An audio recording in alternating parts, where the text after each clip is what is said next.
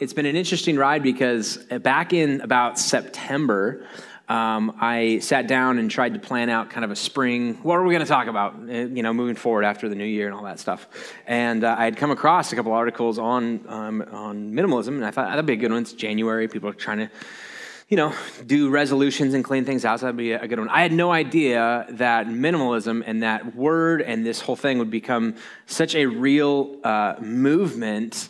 Like the Marie Kondo book, I'd heard of it, but I didn't know it was so big. And then, I don't know if you know this, but Netflix released a show called Tidying Up with Marie Kondo, which is like this new Netflix thing that your wife probably watched.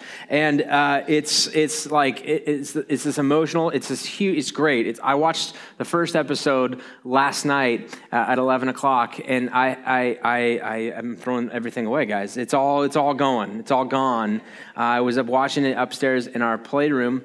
And the idea behind the show, or her style, is you put things into different piles, clothes and mementos and stuff and garage and all that kind of stuff. And you hold it in your hands and you go, does this spark joy anymore? And if it doesn't spark joy, that's her thing. Then you say thank you to this thing, and then you say goodbye, and then you throw it away or give it to somebody or whatever. And so, guys, I'm talking to my clothes now. This is the only outfit I currently own. So you're going to see this every week. So hopefully that's okay with you. And I was watching this upstairs in our, I don't know what you call it, living room kind of thing, but we call it the playroom. But it's the only TV in our house is in this room, but it also has like every toy my kids have ever owned is also in there. And there's some boxes and there's some like places that I all go, but I don't think my kids know what that means. And so they're all over the place as I'm watching this. And so I'm watching it, and then you feel inspired when you watch or read something like that, and so then you want to go do the tidying up part of it. And guys, none of my kids' toys spark joy in my life. Can you believe that? Not a single one. So it's all gone, and so here we are. I had no idea that it would become such a big thing, and I feel like there'd be some people, oh, this is like a perfect series. How did you know? And I'm like, hey, guys, way more luck than brains. It's because this has been a fun thing, and I know that show just got released, and I feel like it's super super relevant right now, but it was completely luck oriented. I don't want you to think. My sister was in town this weekend because my niece was having her 1-year-old birthday party. And so she said on my drive over, I listened to your podcast last week with you and Megan, and I'm so surprised that you're just now hearing about Marie Kondo. And I was like, you're way more in touch. You're so much cooler than me. But she goes, I just condified my room. It's just you made it into a verb. She just did that. I guess you just do that kind of stuff. And she said, you wouldn't even recognize my room anymore. She's like, I got rid of this and this and this and this. And then she said, and I bought a nightstand and I did this. And I was like, I think you're doing it wrong. You're buying stuff. She's like, it sparked joy for me. Okay, so then I had to buy it. And I said, okay, well, whatever. So, and just to prove to you that this is kind of a big thing, CNN this week, as I'm doing like research for this and getting ready for this, has an article that comes out, and here's what it says: that Netflix, this is the title of the article, Netflix has people serenely, bulldozing their closets, and thrift stores are riding the wave. What they did was they went and interviewed all of these different Goodwill and Salvation Army and all these kind of things, and talked to them about, so what kind of a response are you seeing? And they said over and over again, now typically January, the first part of January is a good month for us. It tends to be one of those months, but because of this show, exponential growth. One of them said, we've received more books in the first week than we usually do in a 2-month period because people are they're saying goodbye. In fact, I have pastor friends who I've seen post on their Instagram, them in their garage, ping pong table in their garage, piles of books on them with their hands on them saying thank you and goodbye. You know what I mean? Like we hang on to things because that's what we're all about. And we know that this is a good thing. We know that we need to do this. This is not like, again, her book isn't an overtly religious book. It has some religious undertones in terms of if you get your life right, or if you get your stuff kind of figured out, your life can kind of get more right and get more, you can be more in touch with yourself. And so there's definitely some of that impact in there. And we kind of generally know that if we allow our stuff to kind of accumulate to a certain degree and left unchecked, it can begin to control our lifestyle and almost suffocate us. And it can become more than just isn't it funny that we have no place to be able to set our stuff down and we haven't used our garage since 2006 because of all the stuff that's in there. It can become seriously overwhelming for a lot of people. If you've ever met somebody who lived with a genuine hoarder, it's not really a laughing matter. If you talk to them, they would say, yeah, I have like this little tiny space and my husband or my wife, she just keeps everything. And it's like, there's like a pathway in our living room. And I feel bad. I can't even invite people over to the house. And when the pizza guy comes, I go to the front yard and wait for him because I don't want him to come in and see what's happening. It can actually have effects on the relationship. I don't know if I can stay married to somebody who lives like this, and it's but I love this person, but I just don't love this piece about them. It can become significant in this way. But it's not just about extreme cases, although that's definitely an issue, and that can be something that needs attention and focus. But we tend to hold in high esteem those who live with a high level of simplicity. Those who get this right, who just kind of do this naturally, who their life and their schedule kind of reflects this idea of minimalism. They never are overwhelmed with their inbox, their email inbox. It feels like they're always on top of things, and they have the wherewithal or the foresight to be able to get themselves in a position financially to make really smart decisions, and they're the same age as you, and you're like, How? Or maybe they make more than you, but they don't flaunt it. They live their life with simplicity, and you respect that about them. Or you know that they make less than you. You know that they don't have as much as you, and yet their quality of life seems to be better than yours. You're like, I have a respect for that. I like people. I want to be around people. I want to be like people who have less than me, but seem to have this insanely good quality of life. And we see it, and we understand that the quality of life isn't defined by quantity of things. That's not like a new, okay, Brent, I need to write that down. Could you say that one more time? We know that inherently, right? We live that out. But I want to show how it shows up in the way that we tell stories about those whom we respect and we want to give honor to in our life. One example this week that I found that I came across, which if you follow me on Twitter, you probably already saw this, or I guess that's assuming that you see my tweets and do something about them instead of ignore them like I do everybody else, but that's another point. There's a woman named Eileen Webb, and her father recently passed away, and so she took to Twitter and like a public homage sort of thing, the same way that you would probably stand up at somebody's funeral and tell stories about them. This is what she did for her dad on there. So multiple different stories, and this is the one that kind of stood out to me that I really, really loved, and I'm going to read a little bit for you. The first tweet is on the screen, but then I'll just read the rest of them. Here's a true story about my dad. When I was little, we were on a beach in Oregon, and he found a message in a bottle. The note contained an address with a plea in a young boy's handwriting to send a postcard and let him know how far the bottle had traveled. We've seen this before. It had very clearly been thrown in the ocean from the nearby crab docks. It probably traveled a whopping half a mile before washing up on the sand.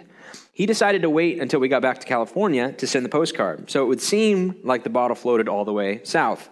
The postcard ended by saying, I threw the bottle back in the ocean for somebody else to find. Then he shared the address with his brother, who sent a similar postcard from Seattle a few weeks later. His postcard ended the same way. I threw it back in the ocean for somebody else to find. They did this for decades, sending postcards to this kid from all the places they traveled, always saying they were throwing the bottle back in the water. Mexico, Alaska, Boston, Florida, London. I found it in the Thames. Sometimes he'd recruit friends so that the handwriting didn't always match. He sent that kid postcards from Chicago, from Paris, from landlocked towns in Wisconsin and Oklahoma. He's kept the address in his wallet, though it didn't really matter because he'd memorized it long ago. Somewhere out there, a grown man from Tacoma has hundreds of postcards in my dad's scratchy handwriting. If there was a way he could do a good deed while also being slightly mischievous, he was all in. That's the kind of guy he was. Isn't that cool? And you read that and you realize, like, what is she appreciating about him? She has this chance to speak about the influence that he had on her life, and she doesn't say anything about what he bought her when she was a kid. She never had. So thankful I grew up in a home where I never had to worry about food on the table, or going to high school. Never had to worry about being the ugly kid or the kid with no clothes or this or that and the other thing, or the vacations that he took me on. Had nothing to do with materialism or the home that they lived in. None of that. Her chance to be able to talk about who he was this story of incredible simplicity. Nothing was involved in that other than the price of a postcard and a stamp. You could do this for less than $5 for like a couple of years. You know what I mean? That's what she appreciated about him. I love the fact that he lived with this level of simplicity that was kind of like, it was anybody could do this, but he did it. And that's a significant thing. That we can all agree that life, we know this inherently, we live this out. Every once in a while, it's nice to have this reminder. Life is more than just stuff. And to the degree that minimalism helps us get there, in like a tacit, hands-on way, that's a good thing.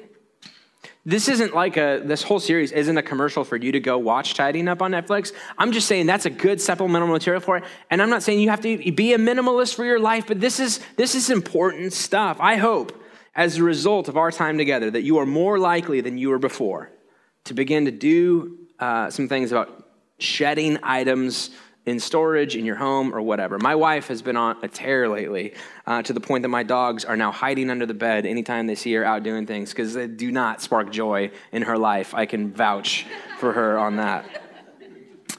So, is this a good thing? Yes, I think you should engage in this. Now, the historical church has always been a consistent voice of yes, but when it comes to things that are happening in culture.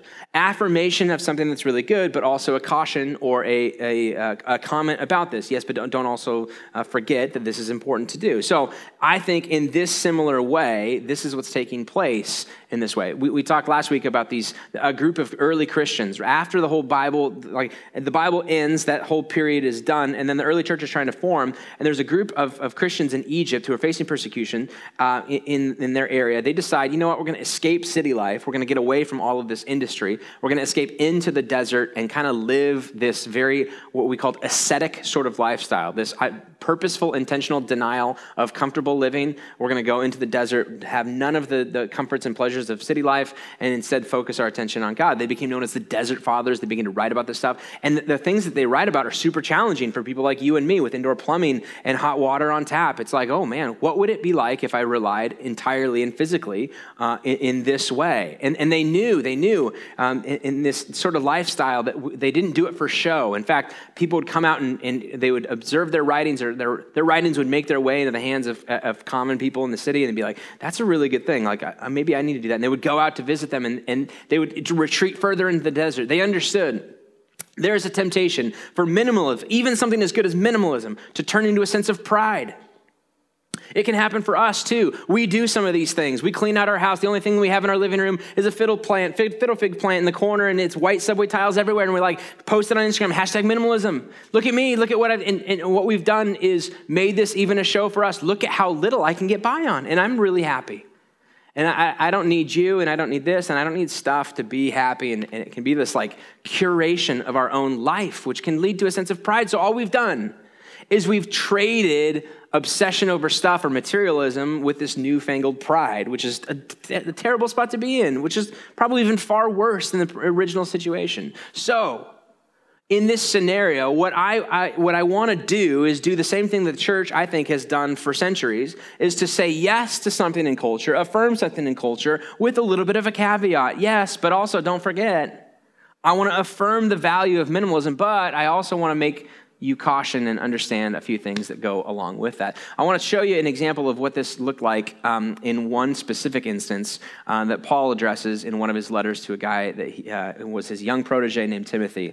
Paul wrote a few letters from prison while he was imprisoned in Rome, and a couple of them became known as what they called the pastoral epistles, meaning it wasn't, a lot of times Paul would write to a church, and then every once in a while he would write into a person in leadership at the church and say, all right, here's my ideas for dealing and working through different scenarios. And so he had a young protege. One of his favorites was named Timothy. He also had Titus. Those are contained in the pastoral epistles for us. It's basically sound advice, a lot of life advice, by the way, a very, very self-help book. If you've ever read Jordan Peterson's 12 Rules of Life or any sort of self-help, is here's somebody who does life better than me. What do you think? How do I do this better? How do I accomplish more things with less time and less money? So it's a little bit of life advice mixed in with specific vocational advice, because he's writing as a pastor to pastors saying, all right, not everybody deals with this, but you're going to deal with understanding what it means to be in leadership in a church. And so here's some so it's like his notebook, basically, of all the things that he wants to do in terms of running a church. Now, imagine the church at this stage in history, right? Because this is probably somewhere between 50 and 70 AD. So this is early on. This is like Jesus is coming, he's gone, but everybody's trying to make sense. He says, go and start this new church that not even the gates of hell are going to prevail in this thing. And they're like, okay, well, what does it look like? Because it looks different than the temple and the synagogue thing that they're used to. So they're trying to identify what are the processes for an industry that had no real existence prior to this. There was no tradition. There was no history. It looked nothing like starting a church today. When we started this church 8 years ago, I had a lot of background to be able to identify what we wanted church to be like. Now, some of it was we want to do church differently than other churches, but I didn't have a meeting with a bunch of people and be like, all right, here's what we're going to do. We're going to start this thing called church. You've probably never heard of it. And they'd be like, no, we've all heard of it. We were coming from other churches because we didn't like those ones. What are you doing differently? When we applied for all of our 501c3 grants through the IRS and the state, when we applied to be like, we're going to start a thing called a church, you may not have heard about it. They're like, no, we have thousands of churches. What? You're just another church, rubber stamp, right? So that's how that works. It's not an industry where there's no background, no operating principles, no anything like that. Imagine, though, in this scenario, it was like starting a small business in a frontier market where zero industry standards are in place. And there are no SOPs, no standard operating procedures. The closest thing I could think of to try and get our minds wrapped around it, because I think this is important. I think it's important to understand what's going on, the real scenario in this. The closest thing I could think of in terms of today's marketplace, and I know I'm treading thin ice here, but it's kind of like opening a pot shop 2 years ago. Now, you're sitting there, you're going, did he just really liken opening a church to opening a pot shop? Yes. Is that going to make the podcast? I don't know. We'll see. There might be some editing here. There might be some places I have to lose. But remember a couple of years ago when voters go, yeah, let's do it. Let's open this up. And it was an industry that has been around, but not really formalized. You know what I mean? And there's an awkwardness of everybody like applying for these licenses, but then how do we do it? And they're like, we don't really know. Well, what are the laws surrounding it? Well, we're kind of writing them as we go. We're not really sure.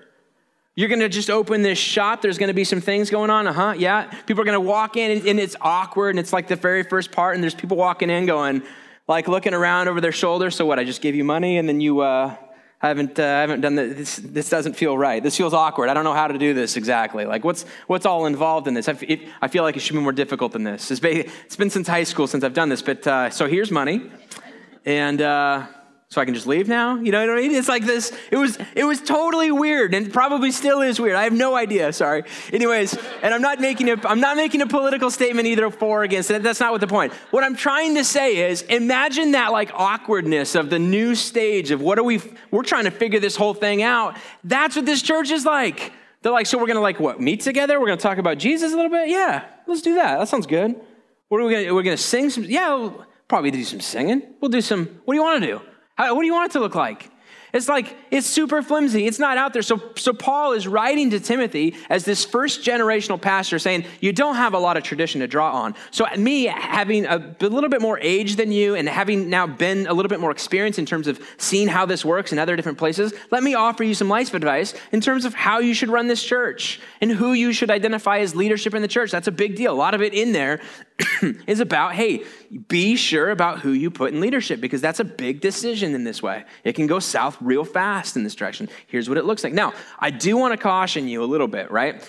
Because if you go back and read through 1 Timothy, there are going to be some things in there that do not match up with your 2019 current cultural context that's not going to make sense. Specifically, it's treatment of women, and a lot of times it's slavery. It's not like pro-slavery, but it talks about the existence of it and doesn't condemn it in that moment. And so you're like, oh my gosh, this is so regressive. This is the problem with the whole Bible, right? And really what that is historical snobbery, which is basically saying we are so much better and we know it and I can't believe you didn't see it back then. We refuse to actually engage in the process as it existed in that time frame. What is it? Was it progressive in that time frame? Was it regressive in that time frame? We have complete disregard for the evolution of our moral authority, and we basically take whatever we have and say, that's the problem with the Bible, and we kind of throw the baby out with the bathwater, instead of saying, all right, what does this stand in contrast to the culture? So I want to caution you in that way. If you go back and read through this stuff on your own, you'll see that and make that happen. So, all right.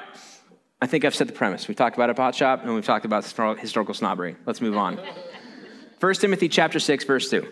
These are the things you are to teach and insist on. Paul, writing to Timothy, specific advice.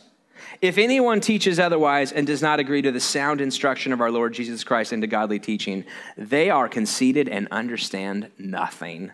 Pretty aggressive, pretty domineering, if you will. It's very clear at this point and in other parts of Paul's writing that he is an Enneagram type 8, which is a challenger, which basically says it's black and white, and if you think anything different, you're the moron, not me, okay?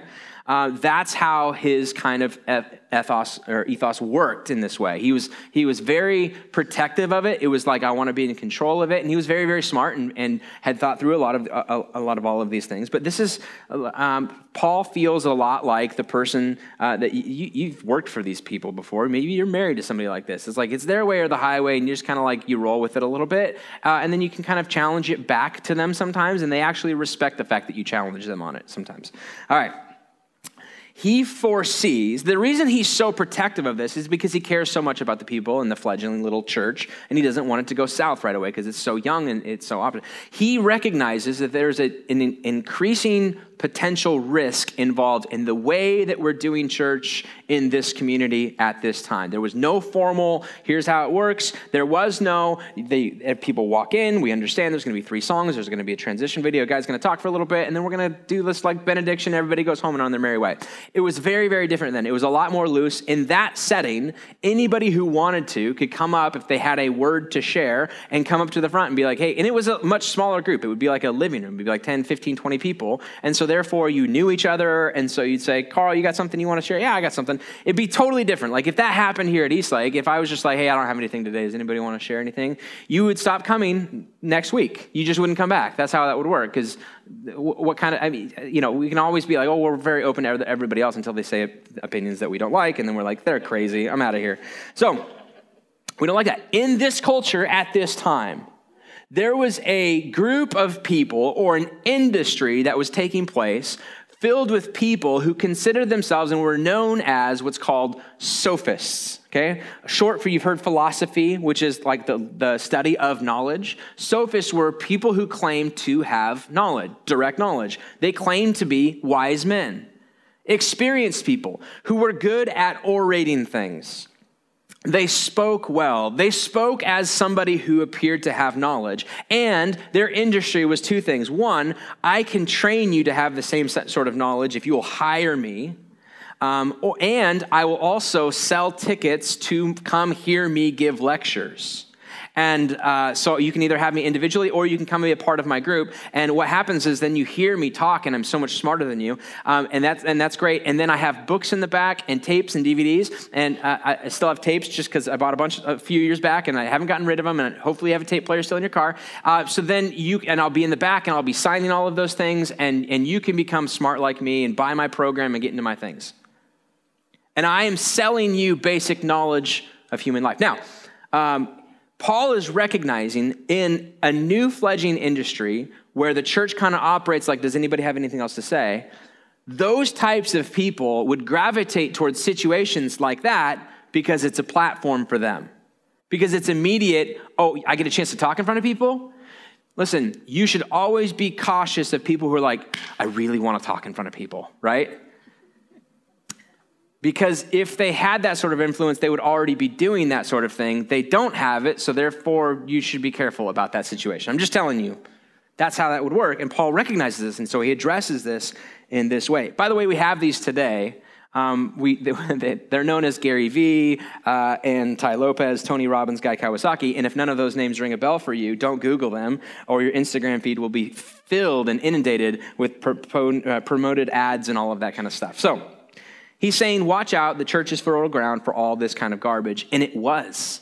It was. And by the way, 2,000 years later, as in somebody from like an insider perspective on the industry, still very much is.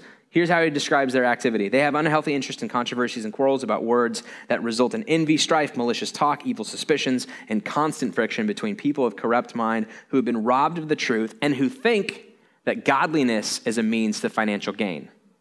Here's what he's saying here. These people, they get caught up in like talking about little words and like small little quibbles and things that don't really mean anything, but that kind of sound interesting. And they'll be willing to talk about anything, whatever topic is. And if it needs to be godliness, we can talk about godliness. Yeah. Is there money involved in that? Throw me out a topic on godliness. I'm in. I'll talk about whatever you want as long as money is involved in this. Now, Paul recognizes this is a distraction for the community. This is a danger. This is a potential risk. And these types of people were already in conflict with the greater Roman community anyways.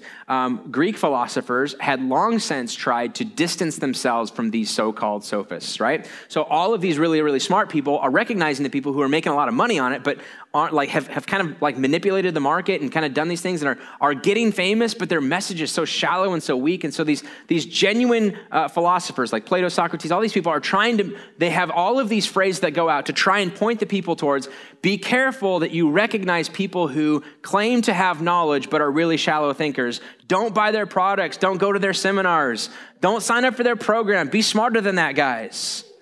Begins to distance himself. So here's a couple examples of these showing up.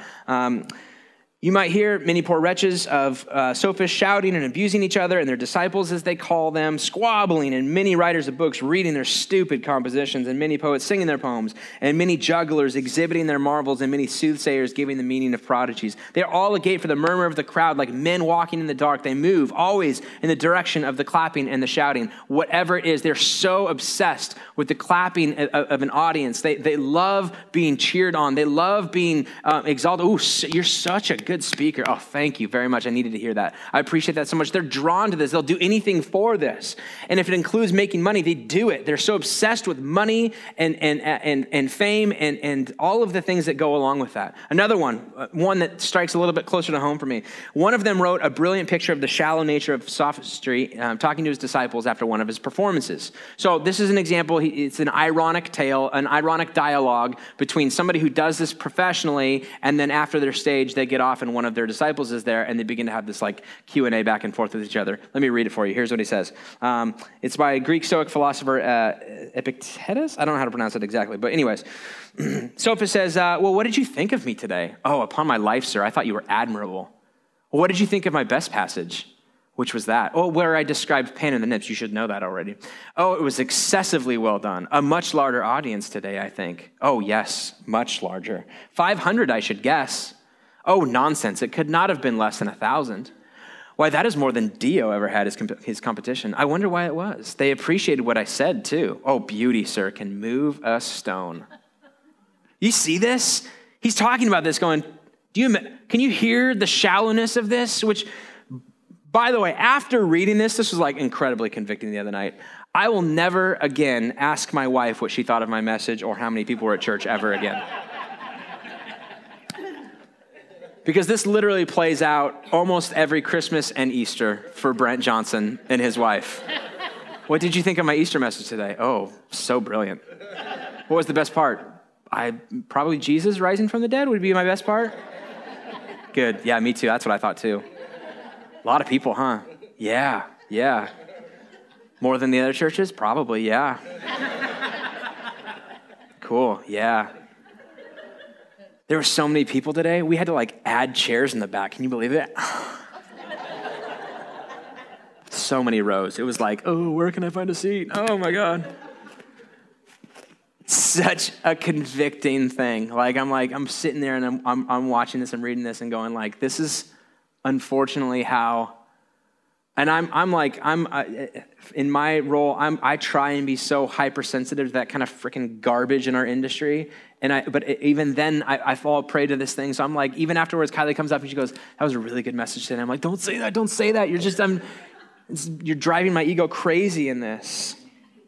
Then he goes, 1 Timothy, he continues, verse 6, but godliness with contentment is great gain. For we brought nothing into the world, we can take nothing out of it. But if we have food and clothing, we will be content with that. What Stoic philosopher had long harped on, and what their claim to fame was, the highest echelon of what you could ever reach in terms of like awareness or life experience, or just like if you could get here, this would be great, was called autarkeia, which is basically an idea of self-sufficiency. I don't need any of that. I'm completely self-sufficient as an individual. I don't need your praise. I don't need this. I don't need this money. I don't need these things. It is within me. If I am good with myself, if I self-actualize to the spot where it's fine to have all of the things that point to a successful life and all that stuff, but I just don't need it. And if you don't need it, that's the best spot you could possibly be in. What is the secret to happiness? Epicurus writes this. In response to the question, what is the secret to happiness? Add not to a man's possessions, but take away from his desires. Stoic Philosophy 101. Learn to live with contentment. Don't add to their possessions. What can make you happy? Remove all the things that your desires. So then you can go through life and not having to be like, I wish I had that, I wish I had that, I wish I had that. It's not like then you get those things, because once you get those things, you realize, oh, this wasn't it, but that's it. It's always the next thing, right? And we get this. This is super good. Like, this is awesome stuff. This is real life, like good life advice. And Paul would say, that's correct. Let me affirm that contentment in life is a good thing. But he adds godliness to contentment. The Stoic philosophers would not have had that. They would have said, no, just contentment's the best that you can do. Oh yeah, totally. Contentment is really, really good. But even contentment can lead to a sense of, I don't need anything. And you can include in that, I don't even need God. I don't even need that. Why would I need any of that? I don't need affirmation from a creator who created me and says I was created in his image, and for God so loved the world, and that includes me, that he sent his only son to die for me. I don't need any of that. I can just self-actualize myself into a proper level of an understanding of an existence that is meaningful and intentional and purposeful, and I've got focus and purpose in my life because of just plain old existence. Paul says, listen, you're going to run into some people who are going to be out for money. And instead, to counter that, there's going to be some people who preach about contentment, and it's a really good thing. You should go there and you should look at that. But also don't forget to add godliness to that contentment. And then he goes on to define why. Verse 9, those who want to get rich fall into temptation and a trap and into many foolish and harmful desires that plunge people into ruin and destruction, which is true. We know this. You've seen enough people who have done some really dumb things in life just for the sake and the purpose of money. Like outside of that moral context, they would be really great people. And then for weirdly, whatever reason, when it comes to money, they just do stupid stuff. For the love of money is the root of all kinds of evil. I mentioned this last week. Some people eager for money have wandered from the faith and pierced themselves with many griefs. Here's why he defines this. Contentment is great. Contentment is let me affirm that, is a really good thing to choose from because people do stupid things with money, because money is tied to heart. And for whatever reason, it's really hard to shake this. And so contentment is great, but he couples it with this idea of godliness. So, I know that contentment and minimalism are different, all right? Because you're like, Brent, what does this have to do with minimalism? They're definitely not like totally related. The issues behind greed and the motives behind minimalism may not be brother and sister, but they are at least first cousins. They are related in some weird kind of tangible way. It's the same sort of thing. I don't need stuff to define me in terms of materialism. That's contentment versus materialism, right? Minimalism says, I don't need that kind of stuff. I don't need, it still has to do with things, but it has to do with, instead of just saying, good, now I'm free from the burden of stuff. Now I'm free from the burden of the stress of having to live to a certain level or drive a certain car or live in a certain neighborhood or whatever. That's not enough. The critique that I would have, do I love what Marie Kondo's doing? Do I love the show? Do I think you should watch Tidy Up? Do I think you should tidy up your house? Yes, I think you should operate in that way. But don't miss, but also affirm, but also don't forget that there's a level of godliness. What is the point of it? Like, her point of it is so you can be free of all those things, so you can become more true to your honest self. You can become more self-sufficient. She would not use that word probably, but that's the autarkeia thing is showing up again. So you can spend more time connecting with family and friends and all that kind of stuff. It's great. It's fine. It's good. But in the same way that the Desert Fathers, we didn't escape just to get out of city life. We escaped so that we could focus on our Heavenly Father, so that we could focus on where our true dependence lies and our true reliance lies. Paul affirms the value of Stoic philosophy, but adds a level of godliness to it. Yes, it's good, but here is why it's good. So yes, as your pastor, if you allow me the opportunity to speak in that way over your life, I want to affirm minimalistic living. I think there's incredible value in it. But as you go and you do this, I also want to caution, make sure that you understand a level of godliness involved in that. Well, what does that look like? Well, it comes in, I think, in two different ways. Two things, if you're taking notes, I'm finishing with this. A realization that it is never in the power of things to bring happiness. It's never in the power of things to bring happiness, which is kind of like minimalism, but there's an added benefit to it, because even in minimalism, we keep the things that spark joy for us. So that sparking joy is like that there's now I have fewer things that make happiness for me, but even that is cautionary. Even that, I would say, I don't even think it's a few things. It should never be things that bring happiness to you, because you could say, well, it's not like the superfluous, all this random stuff, but like really expensive, meaningful things. No. A realization that things, items, tangible goods that decay over time can never truly bring happiness, and a concentration on that which is eternal. A realization, this cannot bring me happiness. This is great. I want you to own a really nice phone. I want for you to be able to drive here and feel like it's safe. I want you to be able to go home in a home where your kids are raised in a place where they have a sense of security, and they know they have a room to be able to engage, like their own room, to be able to engage in their own creative minds and develop in that way. I want all that stuff for you. Stuff's not bad. Obsession with stuff, thinking that provides me with happiness, that's bad. So a realization that can't bring me happiness, and then a concentration on that which is eternal, which is becoming a personhood who reflects the Creator God in him, who has been made in his image, who engages in relationships in meaningful ways, who responds to the creative process of how I was made and engages that vocationally into the world, who, like the person who comes up to Jesus and says, what do I got to do to inherit this kind of eternal life perspective, right? You love God and you begin to love people. You prioritize people over things. That since things don't bring me happiness and people do, I focus instead on those relationships. And first and foremost, I focus it on a sense of godliness. I respond to this by saying, I want to live minimalistically, primarily because I want to rest in you. And I want my identity to be about what you say about me, not what I create and curate my stuff to say about me. But what do you say about me is most important for my life. And we know this. We know it's relationships, which is why that story earlier about the woman who's writing about her dad and saying it was never about things. It was always about this relationship. And it wasn't even his relationship with her. It was how he handled relationships in the world and how he treated people. And he wanted to do something special for somebody. And we read that and we're like, oh gosh, that's so good. Yes. Because we value that level of simplicity. We value the fact that it was never about the acquisition of stuff, but about something different with that. I want that for you. I want that for me. May we be the type of people who live with a realization that have stuff, own things. That's fine. That's great. Don't let it own you. Recognize that happiness never gets you there. And then focus instead on that which is permanent, that which is eternal, that which goes beyond it. What he says about you and how you care for the people that he created in his image, his kids, and how you love them. How I love God, how I love others. A much better way. Live with minimalism, but do it right.